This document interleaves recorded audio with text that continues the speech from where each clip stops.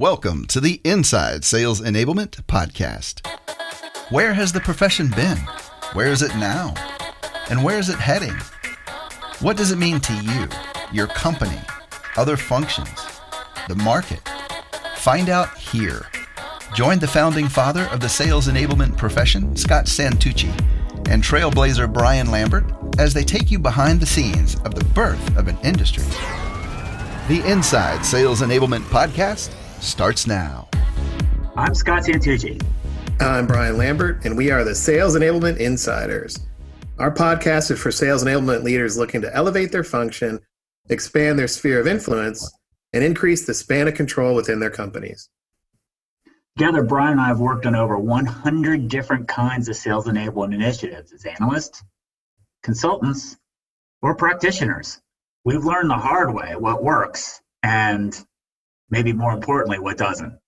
That's right, Scott. And today on this show, what we're going to discuss, everybody, is who is the customer of sales enablement? That's right. It's a kind of a Zen question, but who is our customer? And as usual, we're going to start with a centering story, give our episode a theme. So, Scott, what do you have for us? Well, I feel like I'm going in the way forward machine here with a story that starts in 1958. Not 1858, if you've been listening to our show.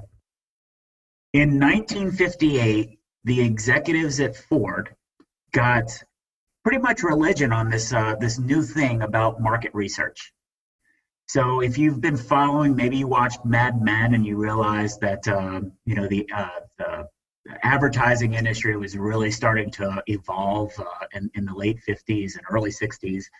And that's actually a true thing.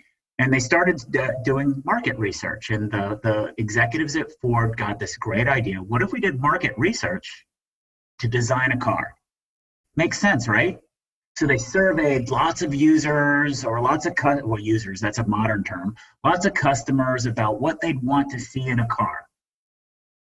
And they designed this car based on this feedback of all these people. And they were going to get massive market share because they made sure that they got every type of person involved, from older people, people with families, single people, people who wanted health, people who wanted a family environment. They took all that information and they designed a car for everybody.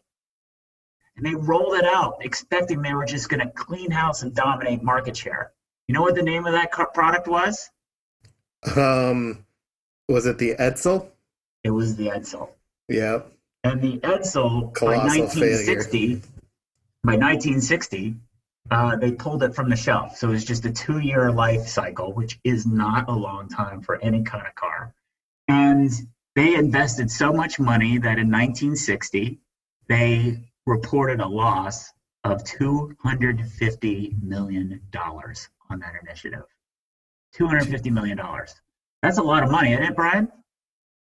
Well, I'm sure in 1960 it was. Well, isn't it a lot of money for today? I mean, losing $250 million, no one's going to want to write that on a statement. That's true. I'll give you that. Let's put it in the frame. Let's frame it out, though. If that were today, the scope of that failure would have been $2.2 billion. Think about the headlines that would have on MSNBC, or what we'd be hearing about the huge catastrophic failure that Ford did. Well, gee, that's our story. That's interesting because they did the research and they probably saw the huge market opportunity, built the car that hit all the customer feedback and had a colossal failure.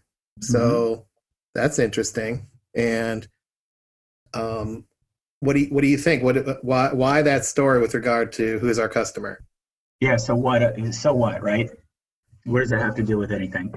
The reason it has anything to do with why we're talking about it, and the theme for today, sales enablement, who is your customer, is because when the Ford executives designed the Edsel for everybody, they actually made it for nobody. And that's really what we're finding a lot of people, there's a bunch of definitions about what sales enablement is or isn't. There's a lot of terminology that people keep debating and wanting to share. at the end of the day, if you're not really clear on who your customers are and to whom you're servicing, it doesn't really matter. Yeah. So let me pop quiz our nation, Insider Nation. Pop quiz. I'll give you 3 seconds to answer this question. Who's the customer of sales enablement? Just answer that question. Who is the customer of sales enablement? And I'm willing to guess, if you're like most people, you're probably saying sales, or you're running down a huge list of people that you talk to or work with. So, Scott, what do you think? Is that the right way to think about it? Is the first group that comes to the mind, or the people you're working with on a day-to-day basis? Right. So the function's called sales enablement. Of course, sales is our customer, right? Well, that's right. I would beg to differ. Your customer is the person who gives you money. Period. All right, hang on a second. So a customer in business is somebody who definitely gives you money. I'll give you that. Mm-hmm. Take your wallet out, buy your ice cream. You're a customer of that ice cream place. In this case, in sales enablement, you're saying the same thing literally. That's not a analog. That's a Nope. literal statement. It's a literal statement. Your customer is the person who's the department, or whoever is who's funding your department or funding you. If you're a one-man show, if you're a one-man band, your customer is whoever is paying your check. Who you serve may be salespeople, but a salesperson isn't going to write you a check. They're not your customer. Your customer is the person who's giving you the check. So you have 2 variables here. You have what your customer wants, and then you have the way that you're going to give them what they want. You service the sales force. So right there, you might be at odds with different people, and it's important to think of that way. My customer is the person who's giving me the money. Who I serve is people in the sales force. Yeah. So this is good. So let's kind of pull this out, right? So you've got 2 buckets, and let's just say the whole entire group is people, and we broke the people into 2 groups. One is our customer, and that's who gives us the money. Mm-hmm. And I think that would be good to understand that, because sometimes that money is centralized and you're just given a budget. So we're probably let's make sure we talk about how do we know who that customer is, and then the second bucket, I'll just call them stakeholders. So you have stakeholders and customers, and the stakeholder bucket is the folks that we work with: marketing, product, sales people are stakeholders, even the impacted groups. And I think there's a lot of impacted groups that puts us in sales enablement between a rock and a hard place. Basically, you have all these competing inputs, different priorities, different asks from both groups, stakeholders and customers. And I can see where you're going with this, because if you lose sight of who's in what bucket, you may take different types of action. And then sometimes, and I've seen this in the folks that I've talked to, sometimes the squeaky wheel gets the most service because they're the loudest. And is that really who you want to be serving? Is the person who's got the loudest opinion of what you should be doing? Well, also, does that put you in a spot where you add the most value? That's right. That's right. So what do you think about that? The customer bucket, stakeholder bucket. Let's go. Let's go through some scenarios. I think we identified 3 or 4 classic places where a sales enablement department can report into. Mm-hmm. Yeah. And let's talk through, if you report into that, who you report into is your customer. Okay. Yeah. So what about let's say marketing? If you report into marketing, that senior VP, CMO is your customer, then who would be the people we serve, or the stakeholders that we're working with? Right. So if you are reporting to the CMO and you're the head of sales enablement, why do you report there? What is it that he or she wants? He or she wants to be able to improve how the company is delivering messages through the sales channel to be able to be differentiated. So who do you serve? You serve, one, the people who have messaging inside the marketing department to make it more sales accessible. That's one person you serve. You may even serve the product people to make it more translatable. You might be serving product launches and how to get the word out to sales. You also are servicing salespeople, since your remit in that area probably won't include training. So you are servicing information about your products and services and about differentiation. So you are servicing salespeople by helping them with the information required for a launch, or the information to differentiate, or some messaging.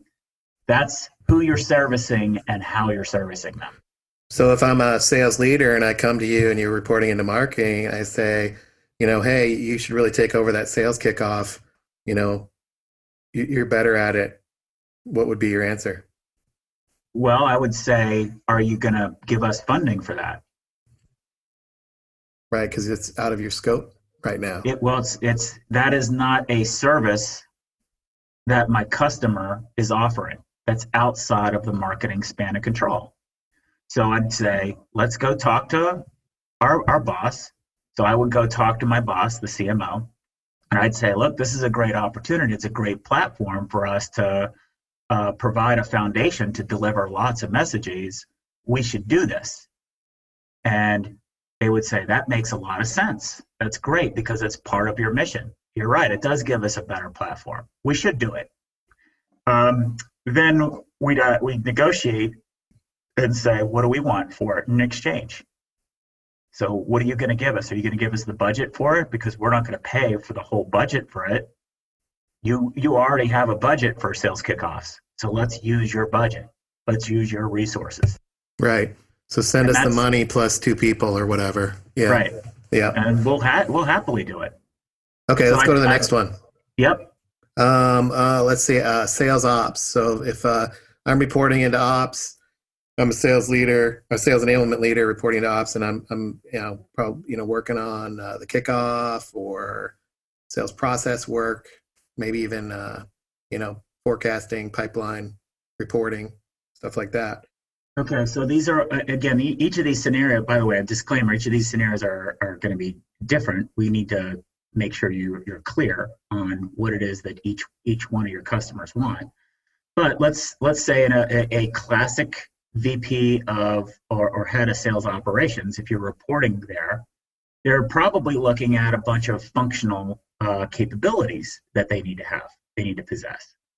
So for example, it is very common that a sales operations group is going to look at the functionality of the sales force and what the capabilities are, whether we have the right skills and the right talent to be able to execute the sales model. Okay, so what they'll say is, you know what, we need a talent pillar or talent component of that. We'll call that sales enablement. And I expect you, as the sale, they probably won't say this. They'll just describe, what we're looking for. But this is what your job is to do, is to make sure it's clear what's expected of you. What is the service? What does the customer want? But really, what they're looking for is probably adoption of the sales methodology that they've worked on with the VP of Sales. So, who am I servicing? I am servicing the sales managers and the sales leadership on first educating them on that sales methodology, how it works, how they can make it work, and then providing training for that. I might also own very specific tasks like new hire training, but maybe even managing kickoffs. We talked about the sales kickoff before. I might manage those. So I could. I am servicing the sales force through that lens. Yeah, and all of that is to be determined. Discussions would happen, then obviously that would get documented in the charter and socialized so everybody understands one, who your customer is of sales enablement, and then two, who you're servicing and who you're working with and the stakeholders impacted, including dependencies, I would say. Like, what are you dependent upon? What do you need from people to pull off your services? And what's that working relationship? And let me reiterate why this is so important. Why it's so important is because, let's take the sales kickoff, for example. If you are in this role and you're reporting to sales operations, you're going to feel obligated to make sure that all of the content, all of the kickoff stuff is all organized, all well done, etc. So you're going to take on a lot more extra work. If you say, my job is managing the kickoffs, and you can delineate roles and responsibilities and say, hey, marketing, you need to get us this material a week before, and it needs to be in this format. And we're going to role play how we present it. Then you spend less work and you're putting the work onto the people who are plugging into it. Obviously, you can't say that to your CEO who's going to show up at the last moment, with their content. But that's how you manage that, by saying, this is what my remit is, and this is what my focus is. And my focus is on the head of sales operations. And I know because they're my primary customer. They are my customer, period. Mm-hmm. Yeah. Now you have to be conscious about who their customers are, right? Those are their secondary, so you know how your service is fitting into an overall plan. But especially if you talk to stakeholders that are outside of your, daily remit, they're going to want to know how it all fits together. So you should be aware of it. But it's just this intentionality and focus is really important in terms of establishing roles and responsibilities, and more importantly, your workload, the quality of work that you provide, and the resources that you get. Mm-hmm. So where does the VP of sales fit in these scenarios? If you're working under marketing and ops, and those are your customers, what's the role of a VP of sales then, and the sales leadership? Well, the VP of in terms of the CMO is the one who should have the relationship with the VP of sales. I might be an account. We might work it out to where I play the account manager role, a liaison. But I should always have meetings with both of those together, always, and sort of facilitate. It is not my responsibility to build the relationship there. It's my responsibility to help the VP of sales, VP of marketing have a better relationship there. My job is to make my customer a hero. If the VP of marketing is going to engage with the sales leaders, then that's what needs to be done. If he or she doesn't want to work with the sales leaders, we need to make that clear. It's our job to make sure that our customer is successful. So that means we might say, well, you need to participate. Let me get you prepared. Let me give you, some of that feedback. You don't want to be in unnatural spots. Same thing with the head of sales operations. Here's the feedback that I'm going to give you. Let's rehearse beforehand what our messaging is. How are we going to tackle it? What's my role? What's your role? Yeah. So that VP of sales is then what? Is that the beneficiary of the work that you're doing as a stakeholder? If they're not a customer, because if you're the CMO is the customer, is the VP of sales the beneficiary or the? Well, they are. I am in service of, right. So the value that the VP of sales gets from new hire training, that's the benefit that he gets out of it, and everybody in their organization gets the benefit of the new hire training that I'm doing. Say, and if I'm reporting to the head of sales ops. Sales ops, the customer is likely the VP of sales. So they got a different situation to sort out. Mm-hmm. So I am responsible for providing capabilities that my boss, the VP of operations, provides back. Gotcha. It's important you know that, so you don't start thinking that you're like the king of everything, and then you get out of alignment with your boss. It's not good. Right. So what I'm we had hearing, another scenario where what's the situation if the VP of sales is? Yeah, let's do that. So we did marketing, we did ops. What if you report into the VP of sales? So if I report into the VP of sales, what is it that he or she's looking for? they're looking for anything that's going to help them make their number. So under that expanse, there might be, what I would do is I would do a baseline analysis and understand all of the different variables. I wouldn't just launch into training. I would say, Mr. VP of Sales, I know you have some ideas of what we want to accomplish. We'll tackle some of those short-term goals. But we know that we want to have a strategy moving forward. Maybe we have too many reps, and that's actually causing us problems. Maybe our biggest problem is in sales quotes, and that's the primary area to fix. Maybe our primary challenge is in the lack of differentiated messaging. We can't just keep assuming that it's sales training. Let's find out where the low-hanging fruit is. And then I would do an assessment, because anything that I can do to help him or her meet the overall number and show what it takes, and to pull down short-term wins and constantly progressive wins, because they've got a very limited window to produce results, they're going to be open for. Yeah, I like that. So who do I serve?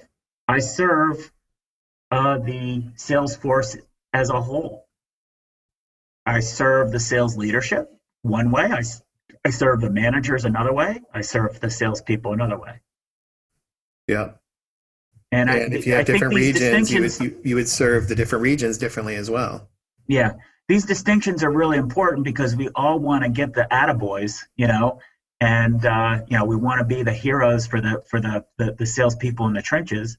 But if that's not part of our remit, then we're always going to be in constant conflict. Our boss is going to say, well, I'm not really looking for you to be the champion of the salespeople, like the Lorax of the salespeople. That's not really what I hired you for. What I hired you for is to help us meet our number. That's right.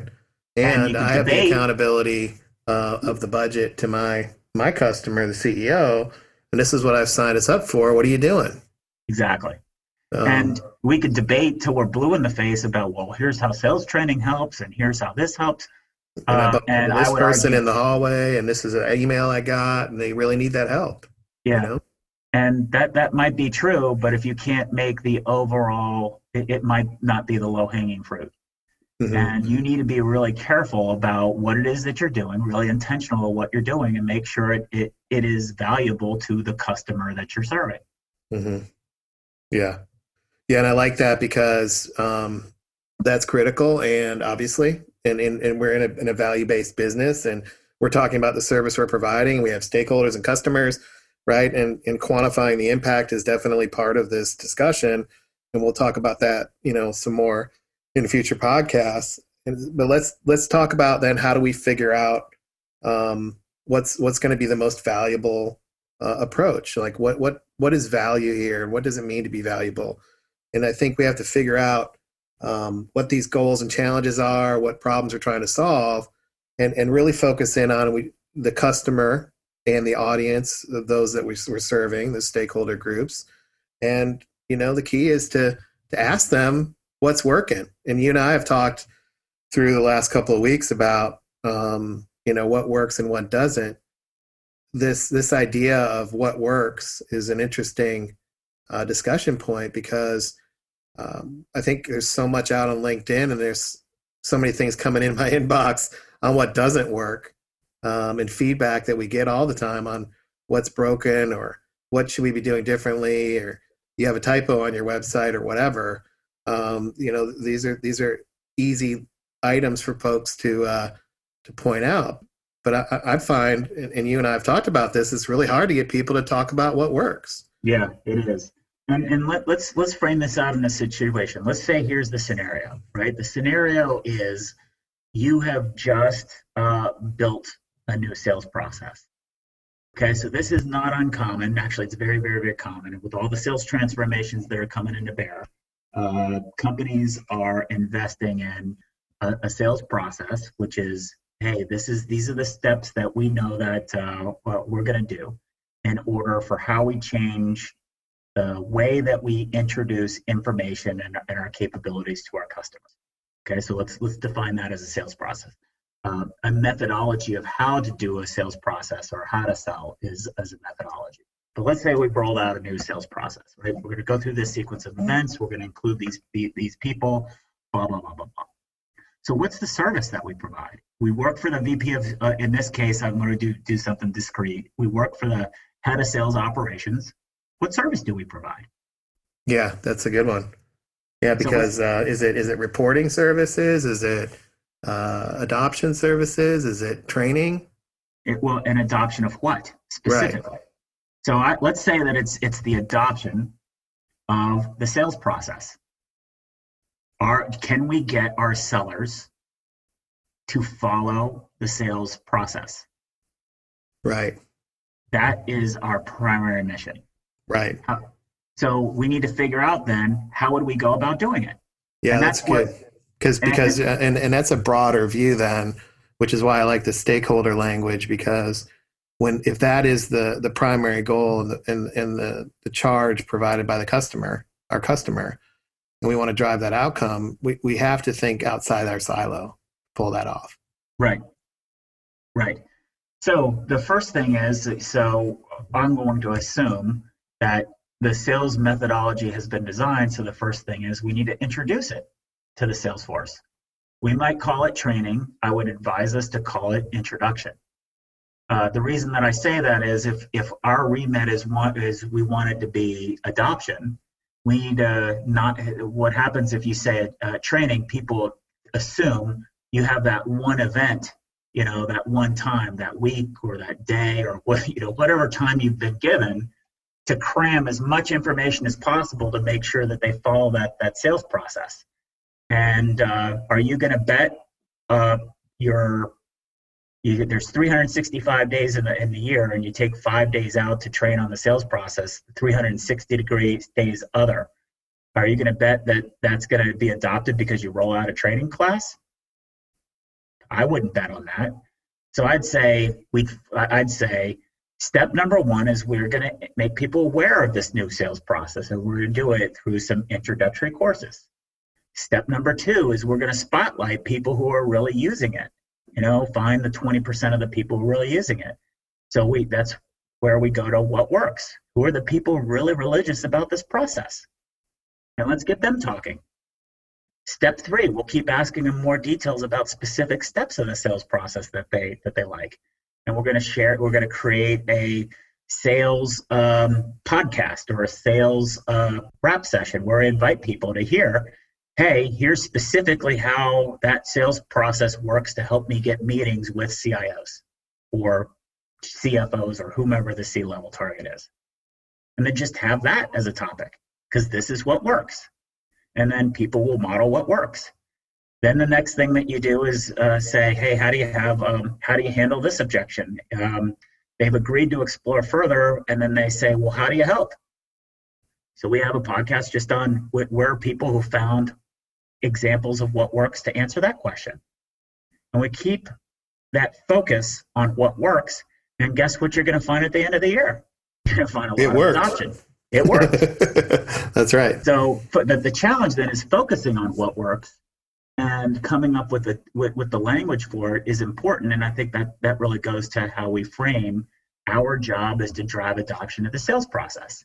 And right. We have many tactics available to us, and these are the ways that we're able to do it. Yeah, and that's good. And for a lot of reasons, and one of that really pops to mind here is if you take that approach, or when you take that approach, it gets you out of the, this is the way it's always been done, muscle memory, oh, we're rolling out a sales methodology, so let's do the standard, do our training, put it on the team site, send the email, just like everything else. And then complain that salespeople aren't doing it. Right. But if you're like, okay, what's the outcome here? We're going to call it adoption. What do we mean by adoption? And these questions might be, out of the norm, but it shouldn't take, more than a couple hours to define the design point for these things.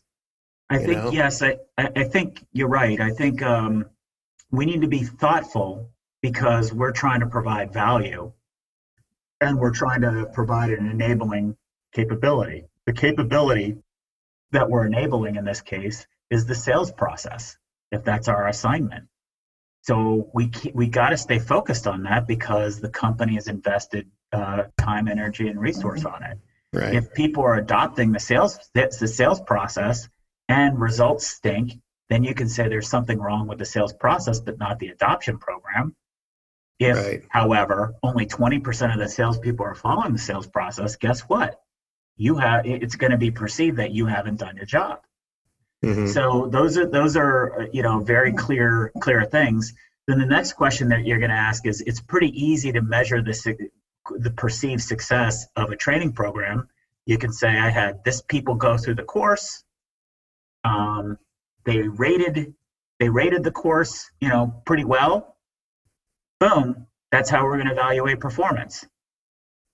But that's a metric of number, quantity, how many butts and seats. And then the other metric is a metric of the people who are taking the course. So that's going to motivate you to make it as easy and likable and lightweight as possible. But there's no correlation to whether or not they're actually using the sales methodology or not, the sales process or not. And that's what your assignment is. Your assignment is to drive adoption of the sales methodology, not be popular. Right. So you need to say, here's how we will measure adoption.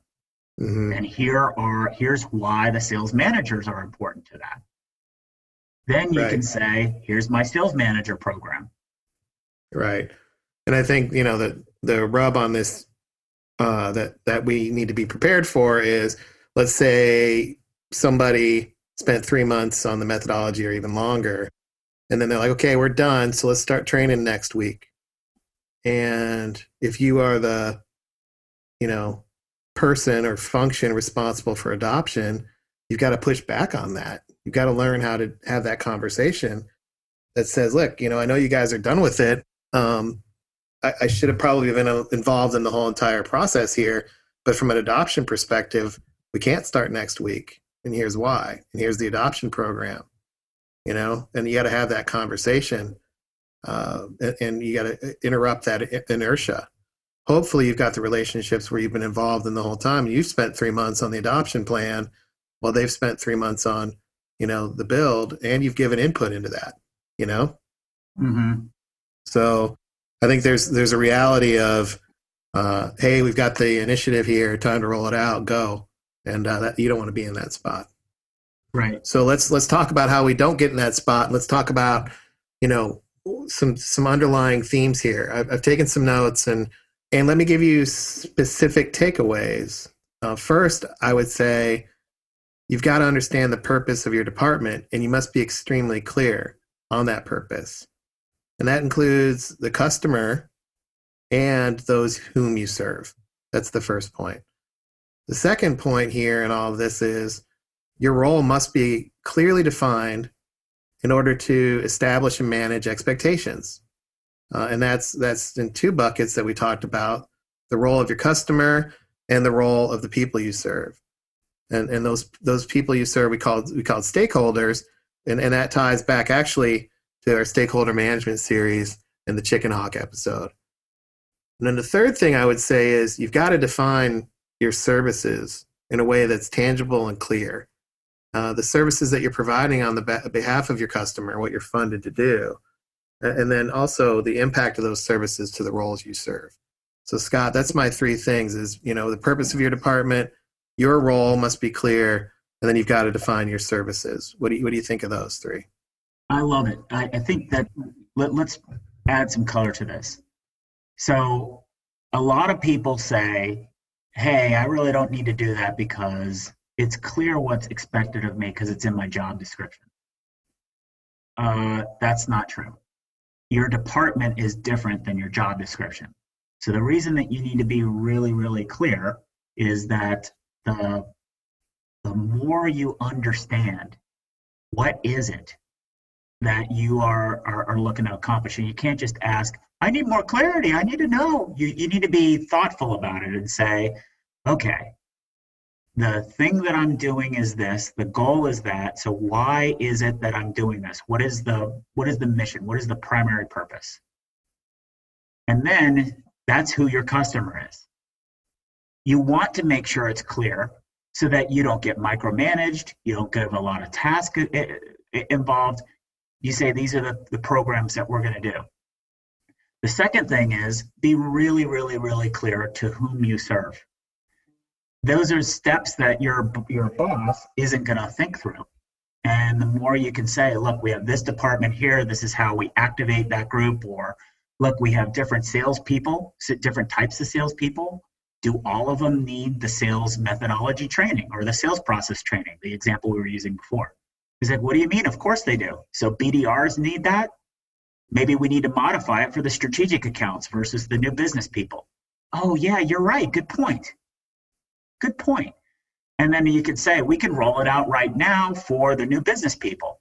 And then we're going to do a staged rollout to the strategic accounts people. And then we're going to do a modified version to the BDRs. And then you can say, here's sort of our release schedule, and here's what it looks like.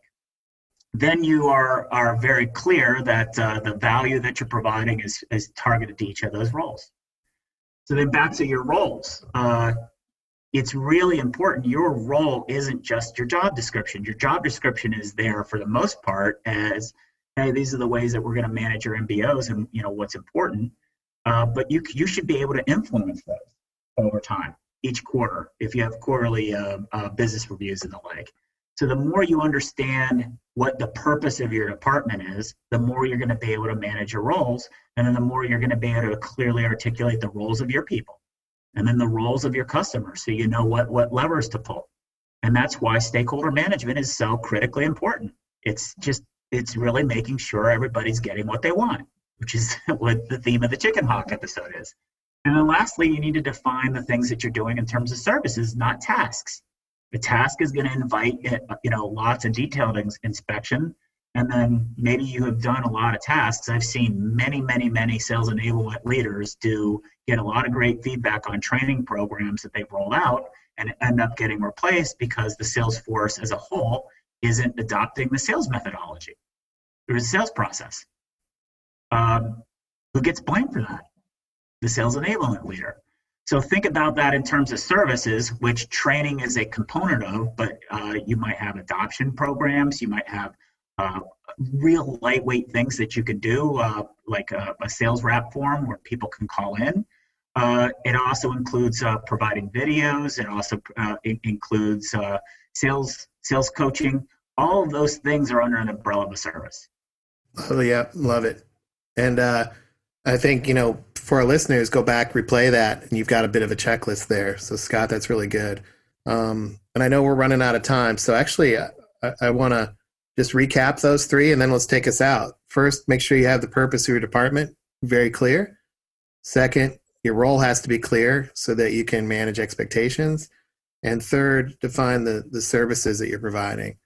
And with that, everybody, I appreciate your time. As always, listen to us on InsideSE.com. Send us a note. Drop us a line. We'd love to hear your feedback. Also, continue to provide topics and volunteer. We'd like to get more listeners on the show. So thanks so much on behalf of Scott. Thanks so much for your time, and we'll see you on the next one. Take care, everybody.